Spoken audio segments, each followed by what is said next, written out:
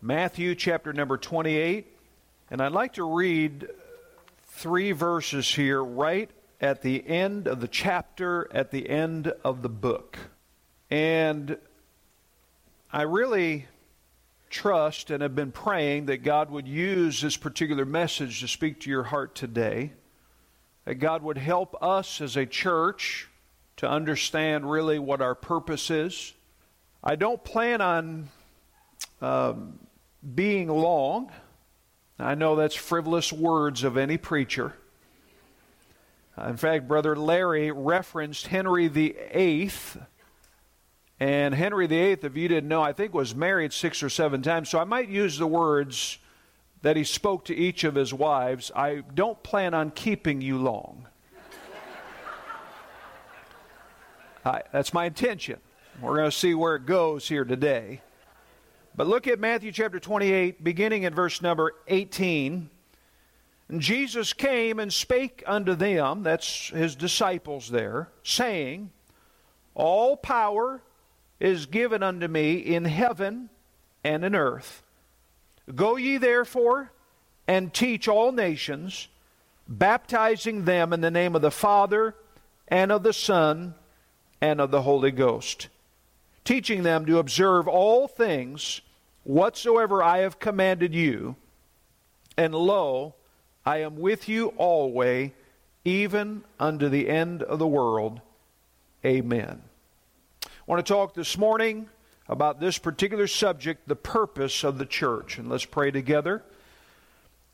Our gracious Father, we again are thankful for the time that we've had. Thank you for what you've done in our hearts already through the music.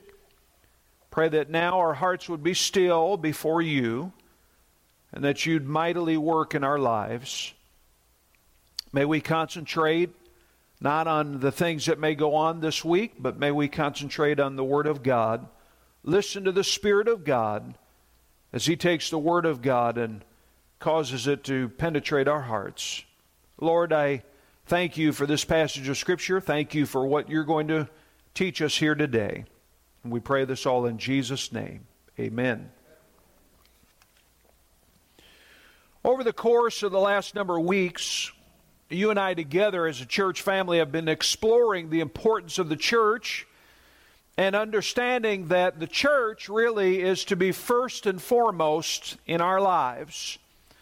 The church is, if I can review just briefly and make some simple statements about the church is not a building. It's a body of believers. It's not a business. It's the bride of Christ. It's not a corporation. It's the congregation of those who are following the Lord Jesus Christ. It's not a financial institution. It's actually a family of believers. It's the flock of God. The church is not led by a CEO. It's led by under-shepherds that are following the leadership of the Lord Jesus Christ. And it's not built by corporate executives, but it's built by Jesus Christ alone. A high proportion of people, sadly, in our world today, go to church and forget what the church is all about. Week by week, they attend services in a particular dedicated building and go through particular time-honored routines, but give little thought as to what the church is all about. Oh, the Bible talks about how the church is the bride of Christ, but we almost treat it like it's a has-been Cinderella instead of the bride of Christ. In today's message, I want to reaffirm with you the non-negotiable, essential element that God has designed us to be. In other words, I want to share with you what our purpose is. Why is Calvary Baptist here? The problem most churches face is not that they don't do anything. A lot of churches do a lot of things. The problem is sometimes they're not getting and doing the right things. I think this will help illustrate it for you. I read this cute little story about a pilot announcing to his passengers over the intercom system. He said, "Ladies and gentlemen, I have good news and bad news. The good news is we have a tailwind, and are making excellent time. The bad news is our compass is broken and we have no idea where we're going. That seems to be like a lot of churches. They got the tailwind, they got a lot of things that they're doing, but they don't know where they're going. The great evangelist from the early 1900s, Billy Sunday, turned baseball preacher into evangelist, said this: there wouldn't be so many non-church goers if there were not so many non-going churches. Churches need to figure out why they exist. And I want to share with you today, really, to me, what has impacted this message and what has impacted the ministry that I'm trying to lead in regards to Matthew 28, 19 and 20, the text that we read here today. There are two mission trips that I took back in the early 2000s that I'll never forget. They made an indelible impression upon my heart, my mind, and my soul. The first trip I want to share with you was in 2003, and I went to visit a missionary that our church supported by the name of Marty Howell.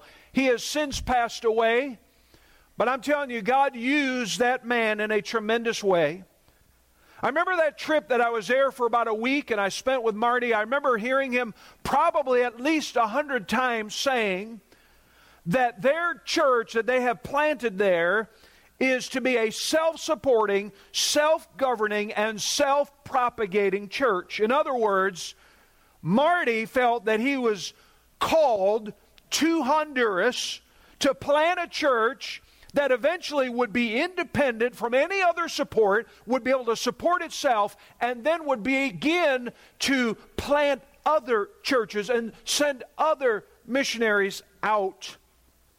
Now, as I watched Marty and his dear wife Cheryl at the time doing the ministry, they were primarily working with those who felt called in the ministry. Now, it doesn't mean that they weren't spending time with average people who got saved. They were doing everything they could to disciple people, but they were working with those who felt called to the ministry, and they would take from 6 to 8 years to train these young men and their wives, who would be a good pastor's wife, to begin leading a church. In fact, it was in 1985 when Marty had first gotten down to Honduras. He was in a little city called Cortez, right out of now the second largest city in Honduras, San Pedro Sula, and he was there that he planted the Bethel Independent Baptist Church. And out of that church, there were a handful of men that he began to train for the ministry. And by 1992, these few men went out into other portions of Honduras and started churches themselves. And over the course of the next 10, 11 years, by the time I got there in 2003, each one of those men had planted a church that now was self-governing and self-propagating. That is the ministry, and it was exciting to watch. I remember still this couple by the name of Isaiah and his dear wife, and Marty sitting down and answering questions and opening the Bible and sharing with them things they needed to know about the ministry and about the Christian life. It was a beautiful, beautiful time that helped me in regards to what Calvary Baptist ought to be doing. But the second trip I want to share with you took place actually a year earlier, and it was a mission trip that I took to, out of all places, Cancun, Mexico. Now, I know you say, preacher, you didn't go on a mission trip to Cancun. You went to the beach. No. Out of the whole week that I was there, I took 1 hour and I spent in the area that they call the hotel zone. And I actually got to see the various hotels. I walked the beach a little bit. But outside of that, I was there ministering with the people with Marco Nunez and his church. I tell you, I love Marco. I've not talked to him in a long while. But Marco Nunez, God used in a tremendous way right there in Cancun, Mexico. When Marco Nunez first arrived in Cancun, Mexico, the population of Cancun was 350,000. In 4 years' time, by the time I had gotten there, the population of Cancun had doubled in size to almost 700,000 people.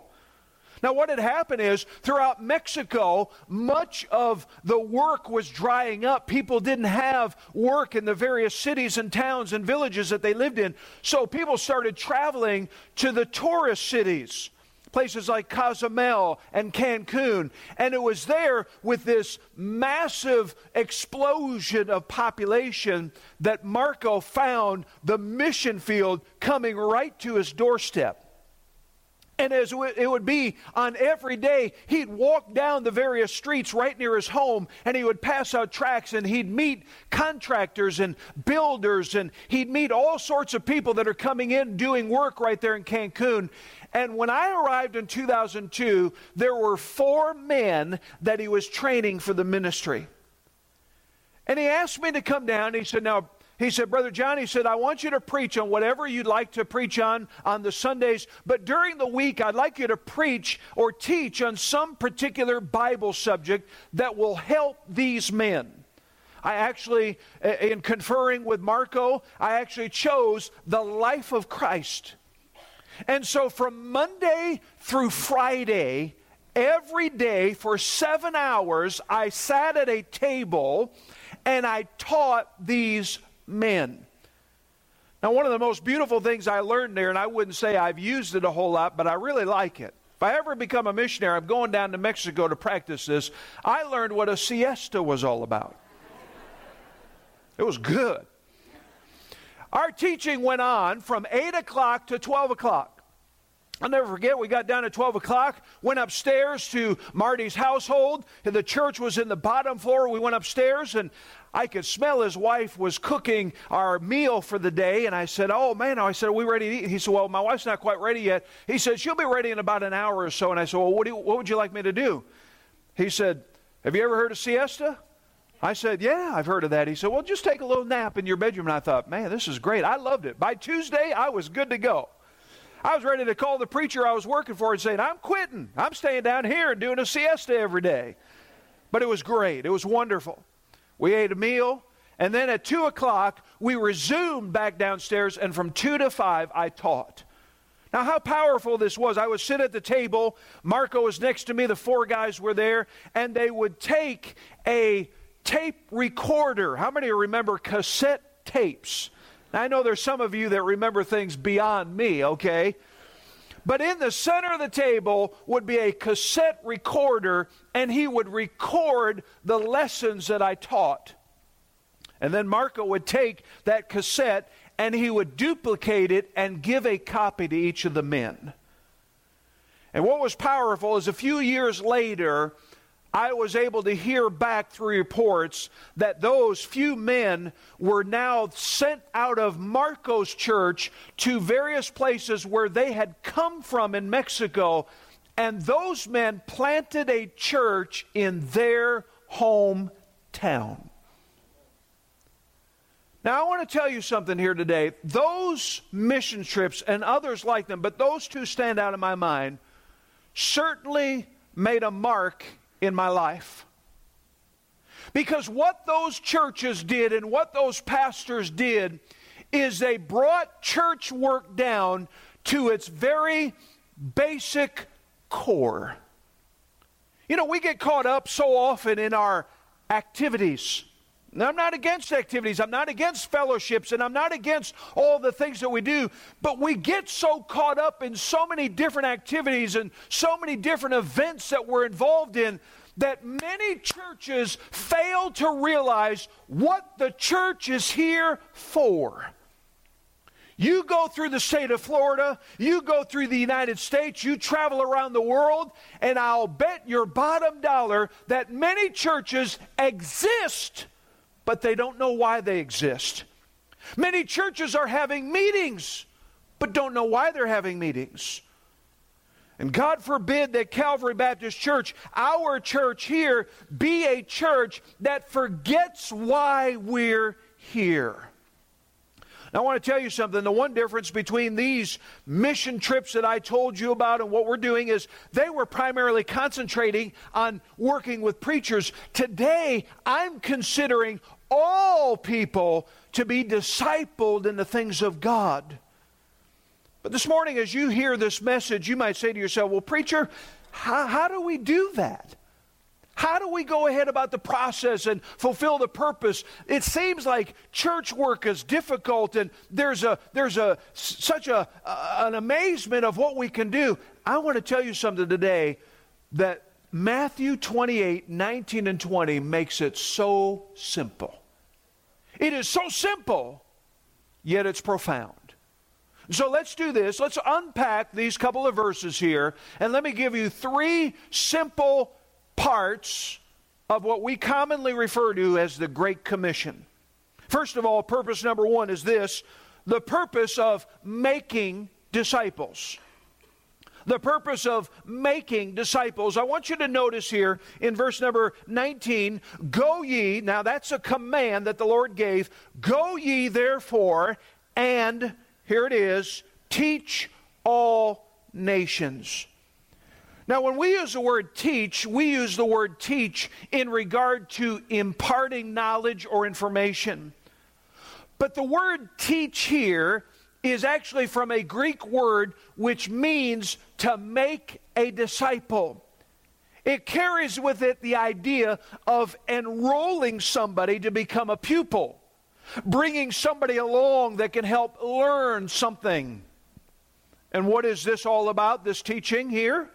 You and I teaching all nations, all people. What is it that we're to do? Well, you and I, as believers, are to go and share the gospel and win people to a saving knowledge of Jesus Christ.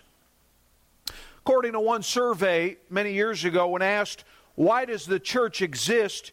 Here's what 89% of the churchgoers said: the church's purpose is to take care of my family and my needs. Now, I'll be honest with you, as I have been around people, I have found much of that to be the case.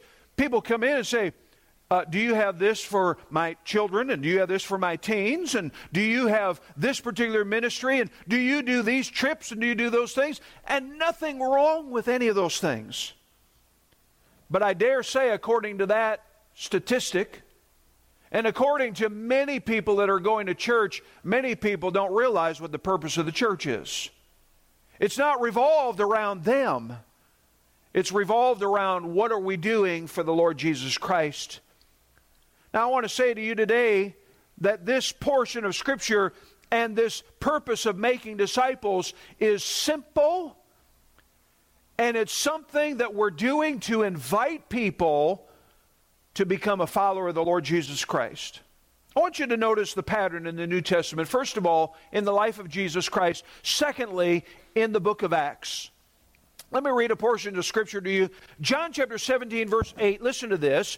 Jesus said this in his high priestly prayer. He said, for I have given unto them the words which thou gavest me, and they have received them, and have known surely that I came out from thee, and they have believed that thou didst send me. You know what Jesus is saying as he's praying to the Father? He's saying, all right, Lord, I have done what you've called me to do, and I have given your word, the message of the gospel, out to those, and there have been many who have received it and believed, and I fulfilled what you've asked me to do.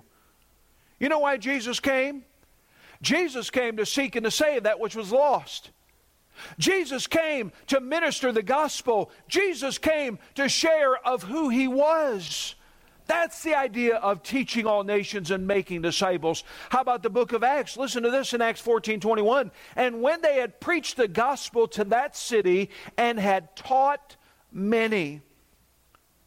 Can I say today that the New Testament is clear about our purpose in getting the gospel out?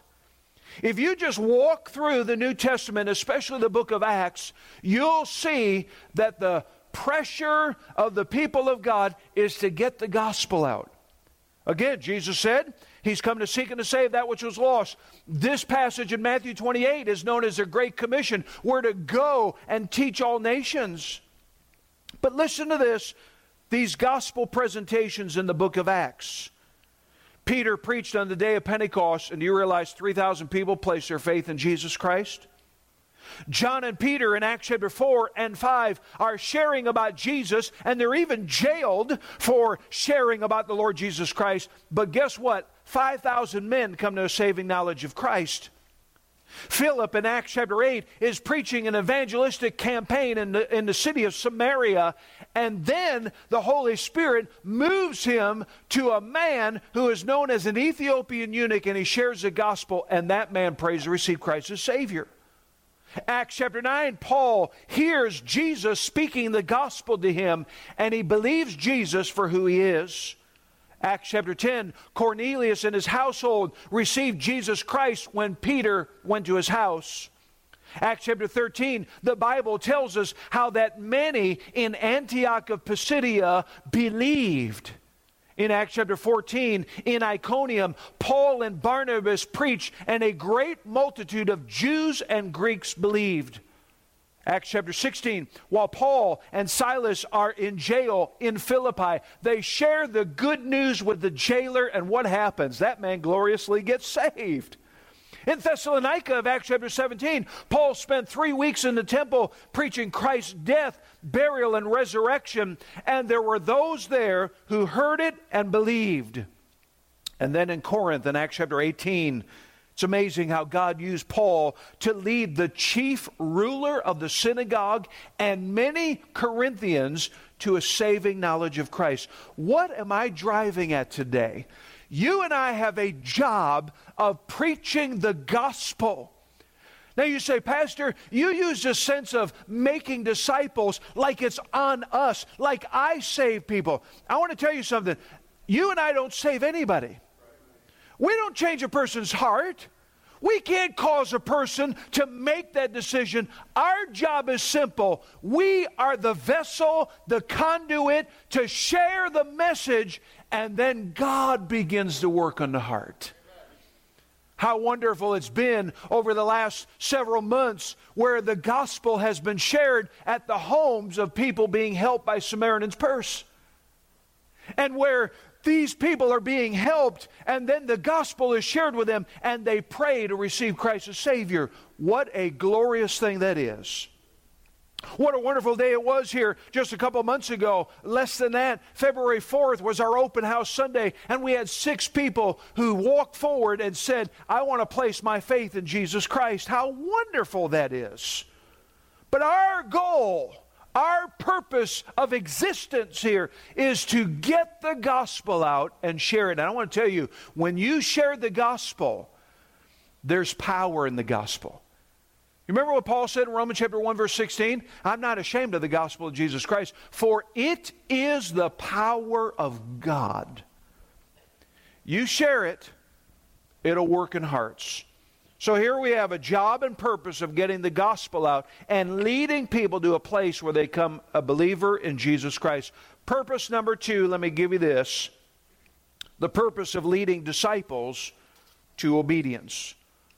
The purpose of leading disciples to obedience. So here we have people who now become a disciple. They become saved. And now what's the first thing that happens? Well, look here at verse number 19. The command is go. You and I are to go. Number 1, to teach all nations. Number 2, to baptize them in the name of the Father and the Son and the Holy Ghost. The second part of the Great Commission is leading people who are made disciples to follow the Lord in believers' baptism. Now please keep this in mind. A disciple is a follower. He's a learner. As he or she steps into the classroom of the life that they have in Christ, they realize that they're to follow the Lord Jesus Christ. And where all of it starts is with baptism. Baptism, if you will, is the ground zero for a disciple in the Lord Jesus Christ. Now hold your place here in the book of Matthew, and I want you to turn over to the book of Acts, and I want you to notice the pattern in the Scripture. I'm going to give you a number of verses here. We're just going to walk through parts of the book of Acts. Hold your place right there in Matthew, and go to the book of Acts, chapter number 2.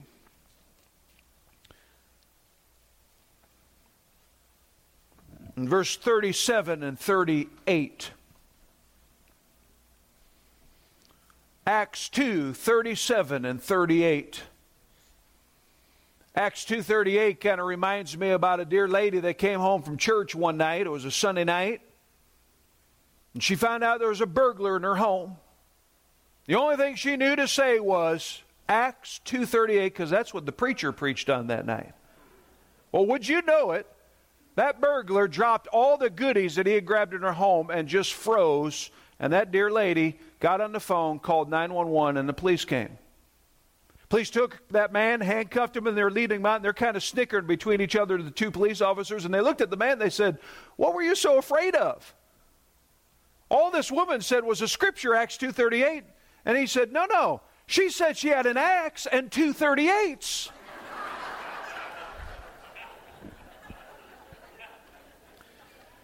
Well, hopefully that's not what you remember about Acts 2:38, okay? For some reason, it's what I think of. But anyways, Acts 2:37. Look, notice this. Peter finishes his sermon in Acts 2. And it says, when they heard this, they were pricked in their heart, and said unto Peter and to the rest of the apostles, Men and brethren, what shall we do? And Peter said unto them, notice this, repent and be baptized. You know what they were to do? They were to place their faith in Jesus Christ, become a disciple, and then Peter says, the first step you ought to do after becoming a disciple of the Lord Jesus Christ is be baptized.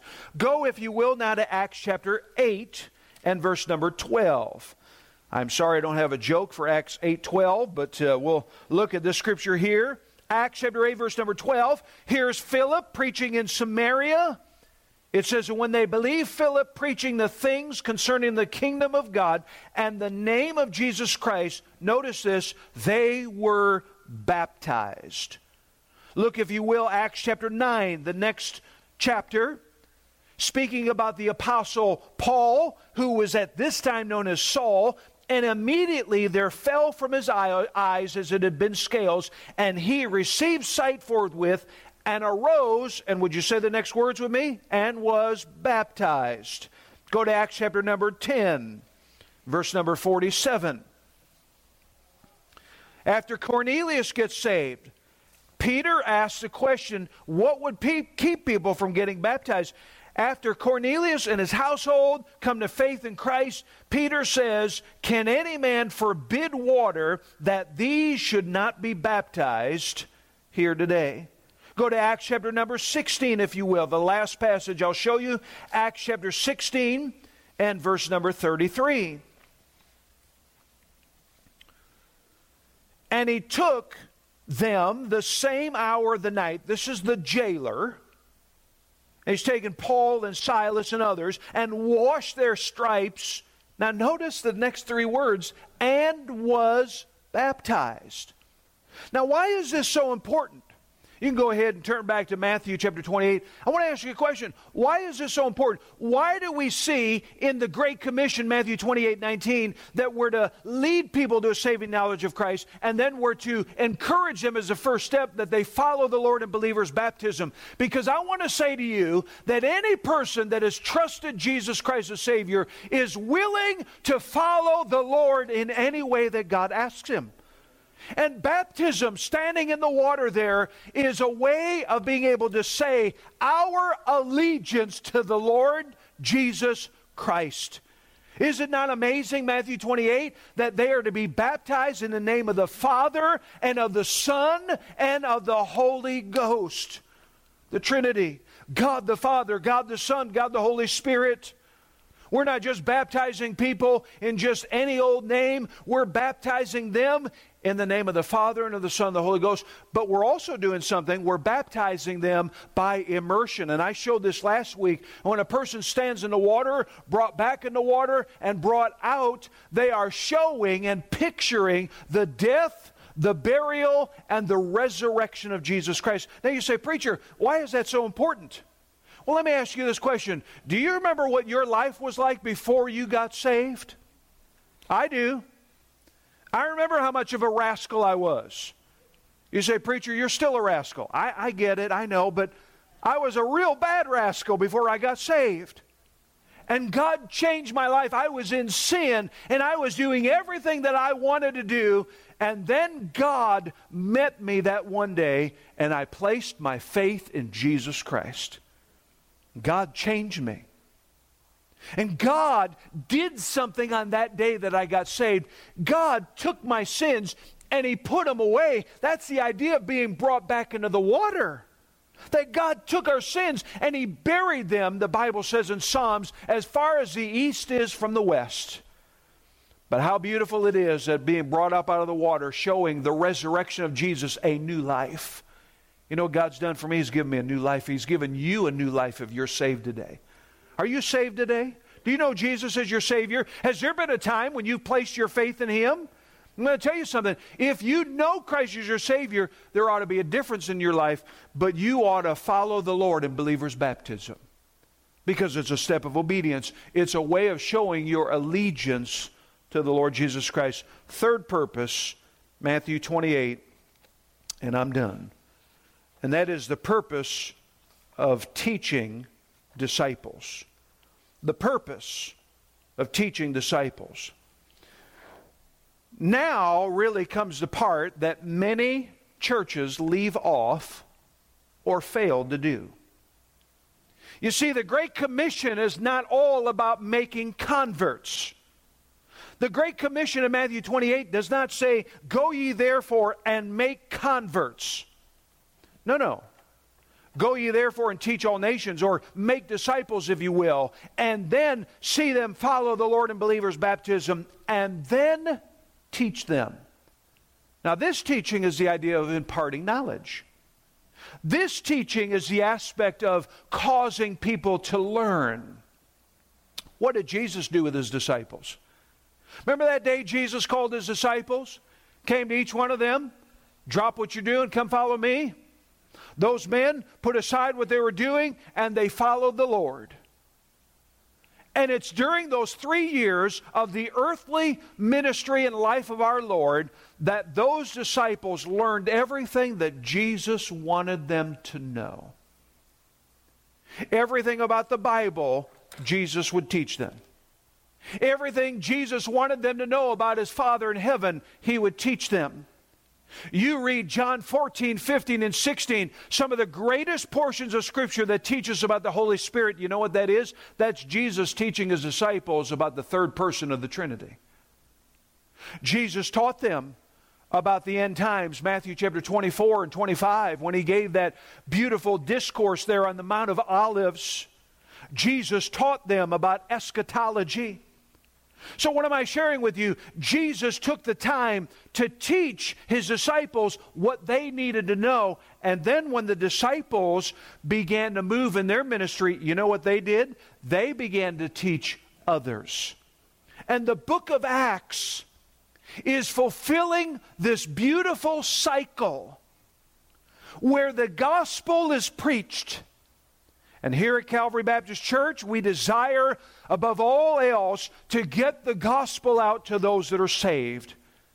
And when people respond to the gospel, then we want to encourage those disciples to follow the Lord in believers' baptism.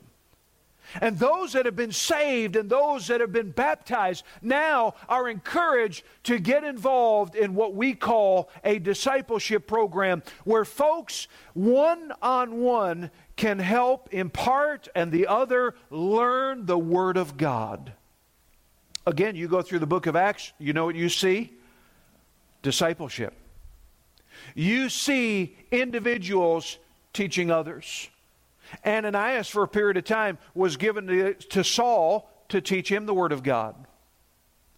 Apollos was given a dear, godly couple in the city of Corinth to help teach him and expound certain things of the Word of God. And Barnabas was used to help the Apostle Paul in different ways. Paul was able to minister to a young pastor by the name of Timothy. What am I saying here today? The book of Acts is all about life upon life, life impacting life, life teaching others what needs to be known from the Word of God. And you can be involved in that today.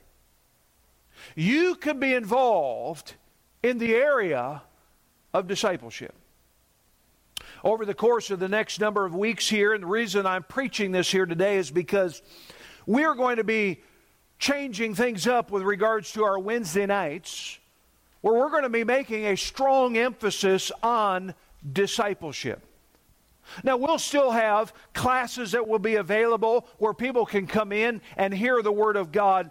But the goal and the prayer that I have had is that on Wednesday nights, we transform our fellowship hall into a place where all through the hall there is one person discipling another, and at another table one person discipling another, and at another table here's one person sharing the Word of God with another. What is it? It is mature believers helping immature believers come to a place where they can learn the Word of God. I read many years ago in a book about discipleship, this man said, discipleship is the process by which a Christian with a life worth emulating commits himself for an extended period of time to a few individuals who have been won to Christ. The purpose being to aid and guide their growth to maturity and equip them to reproduce themselves in a third spiritual generation. You know what discipleship is a lot like? Parenting. How many of you have raised children and you're willing to admit it? Oh my. Isn't parenting interesting? You know, there's one thing I learned about parenting, that there's different stages here that kids go through. There's a stage when they first come home that they can't do anything by themselves. In 1996, in fact, in May 21st, right after that, a day later or so, when we came home, we did not sit Johnny in that little seat he was in and place him on the floor in the living room and start telling him where everything was. Now, Johnny, when you get thirsty, the refrigerator's right over there, and your bedroom is right over that one, and when you get tired, you go sleep. Now, you know what had to happen? Now, I say we, but you mothers know it was you. We had to do everything for him. For him to be fed, it took his mother doing that. For him to be clean, it took his mother doing that. I'll be honest with you, when I changed diapers, I wanted to buy stock in those wipies, you know what I mean? Because I used a lot of them. But everything that was done, we did it. But then there came a point when that child began to talk. Johnny began to start talking and sharing things. And it was in those moments now that we began to teach him about life. We began to teach him, the first word we taught him was how to obey your mom and dad.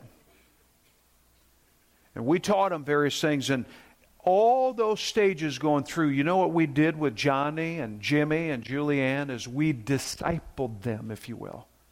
We taught them. We brought them to a place that we so desired them to be. And it's amazing that in the Christian life, really, it's likened to our life here. When you disciple somebody, you know what you're doing? You're helping them grow spiritually. Now, I'll be honest with you, new believers sometimes get a little messy. New believers sometimes don't know all the church lingo. They don't understand all of the terms. They don't know what is expected, but they can learn from a mature believer, and they can be taught. And I want to encourage you out here today to find, first of all, your purpose, and to encourage Calvary Baptist to fulfill its purpose of making disciples. Seeing disciples follow the Lord in believers' baptism, and then seeing those disciples learn the Word of God. You know, I enjoy sports, and I've enjoyed college basketball. There's been a lot of upsets in this March Madness. Everybody's bracket here is broken. I get it. But you know, as I watch basketball would be a boring game if all we saw were players dribbling the ball and passing to each other. What's the goal of a basketball team? It is to outscore the opponent. It's to get the basketball in the hoop and score points and hopefully outscore your rival. You know, many churches are involved in simply passing, dribbling. Oh, they're putting on a good show. There's a lot of activity that's going on, but the main point of the function is not being carried out. I'd turn a basketball game off if I didn't see any scoring going on. It'd be boring. And be honest with you, why many people don't get involved much in church and don't see the purpose of churches, because the churches have failed to realize what their purpose is. And I'm saying today, as your pastor, that we're going to work hard in these next few months to increase what we're doing to make sure that Matthew 28, 19, and 20 is being fulfilled here. Every Sunday, we share the gospel. But that means that you, during the course of the week, need to be out sharing the good news. I guarantee every person here has at least one acquaintance that they know that is without Jesus Christ, who needs the Lord. That means it's your job to make a disciple of that person. It's your job to share the good news. And the Lord willing, that acquaintance of yours comes to a saving knowledge of Jesus Christ. And boy, you'll come to church the next Sunday and say, Preacher, you're not going to believe this. I shared the gospel. I gave a tract to my friend, and they prayed to receive Christ as Savior, and we'll rejoice over what took place. But guess what I'll say to you next? All right? Next step. Let's invite this person to get baptized. Oh, preacher, you know, they're confused about baptism. Let's not push them. Let me tell you something. What did Jesus give here? The very purpose. Go and teach all nations, baptizing them in the name of the Father and Son and the Holy Ghost. And so therefore, it is upon you and I to take that one who has received Christ as Savior and open up the Scriptures and share with them why baptism is important. Baptism doesn't save anybody. Baptism won't get you to heaven. But baptism is a public expression of what has already taken place in the heart. And how beautiful over the course of the last few weeks we've had different people, children and adults, who have been baptized. And there's others that are getting ready to be scheduled to be baptized. And how exciting that is. But now, how prudent it would be and how beneficial it would be to then take that new convert, that disciple, be able to open up the Bible with them on a Wednesday evening at church and be able to share the truths of the Word of God. You say, well, I don't know where to even begin. I don't know how to teach them. Don't worry, we have everything that is needed to help out with that. But what we're looking for throughout this congregation is people that are willing to go. In closing, could I call your attention to verse number 18? Would you look at this? Notice what Jesus said. All power is given unto me in heaven and in earth. Now look right up here. You say, Preacher, I don't know if I can do this. I'm not called like you are. I don't know the Bible like you do. I'm not sure I'm ready to do it. I want to tell you something. God didn't just give this to preachers. God gave it to every born-again believer. And He's asking you to get involved in the process.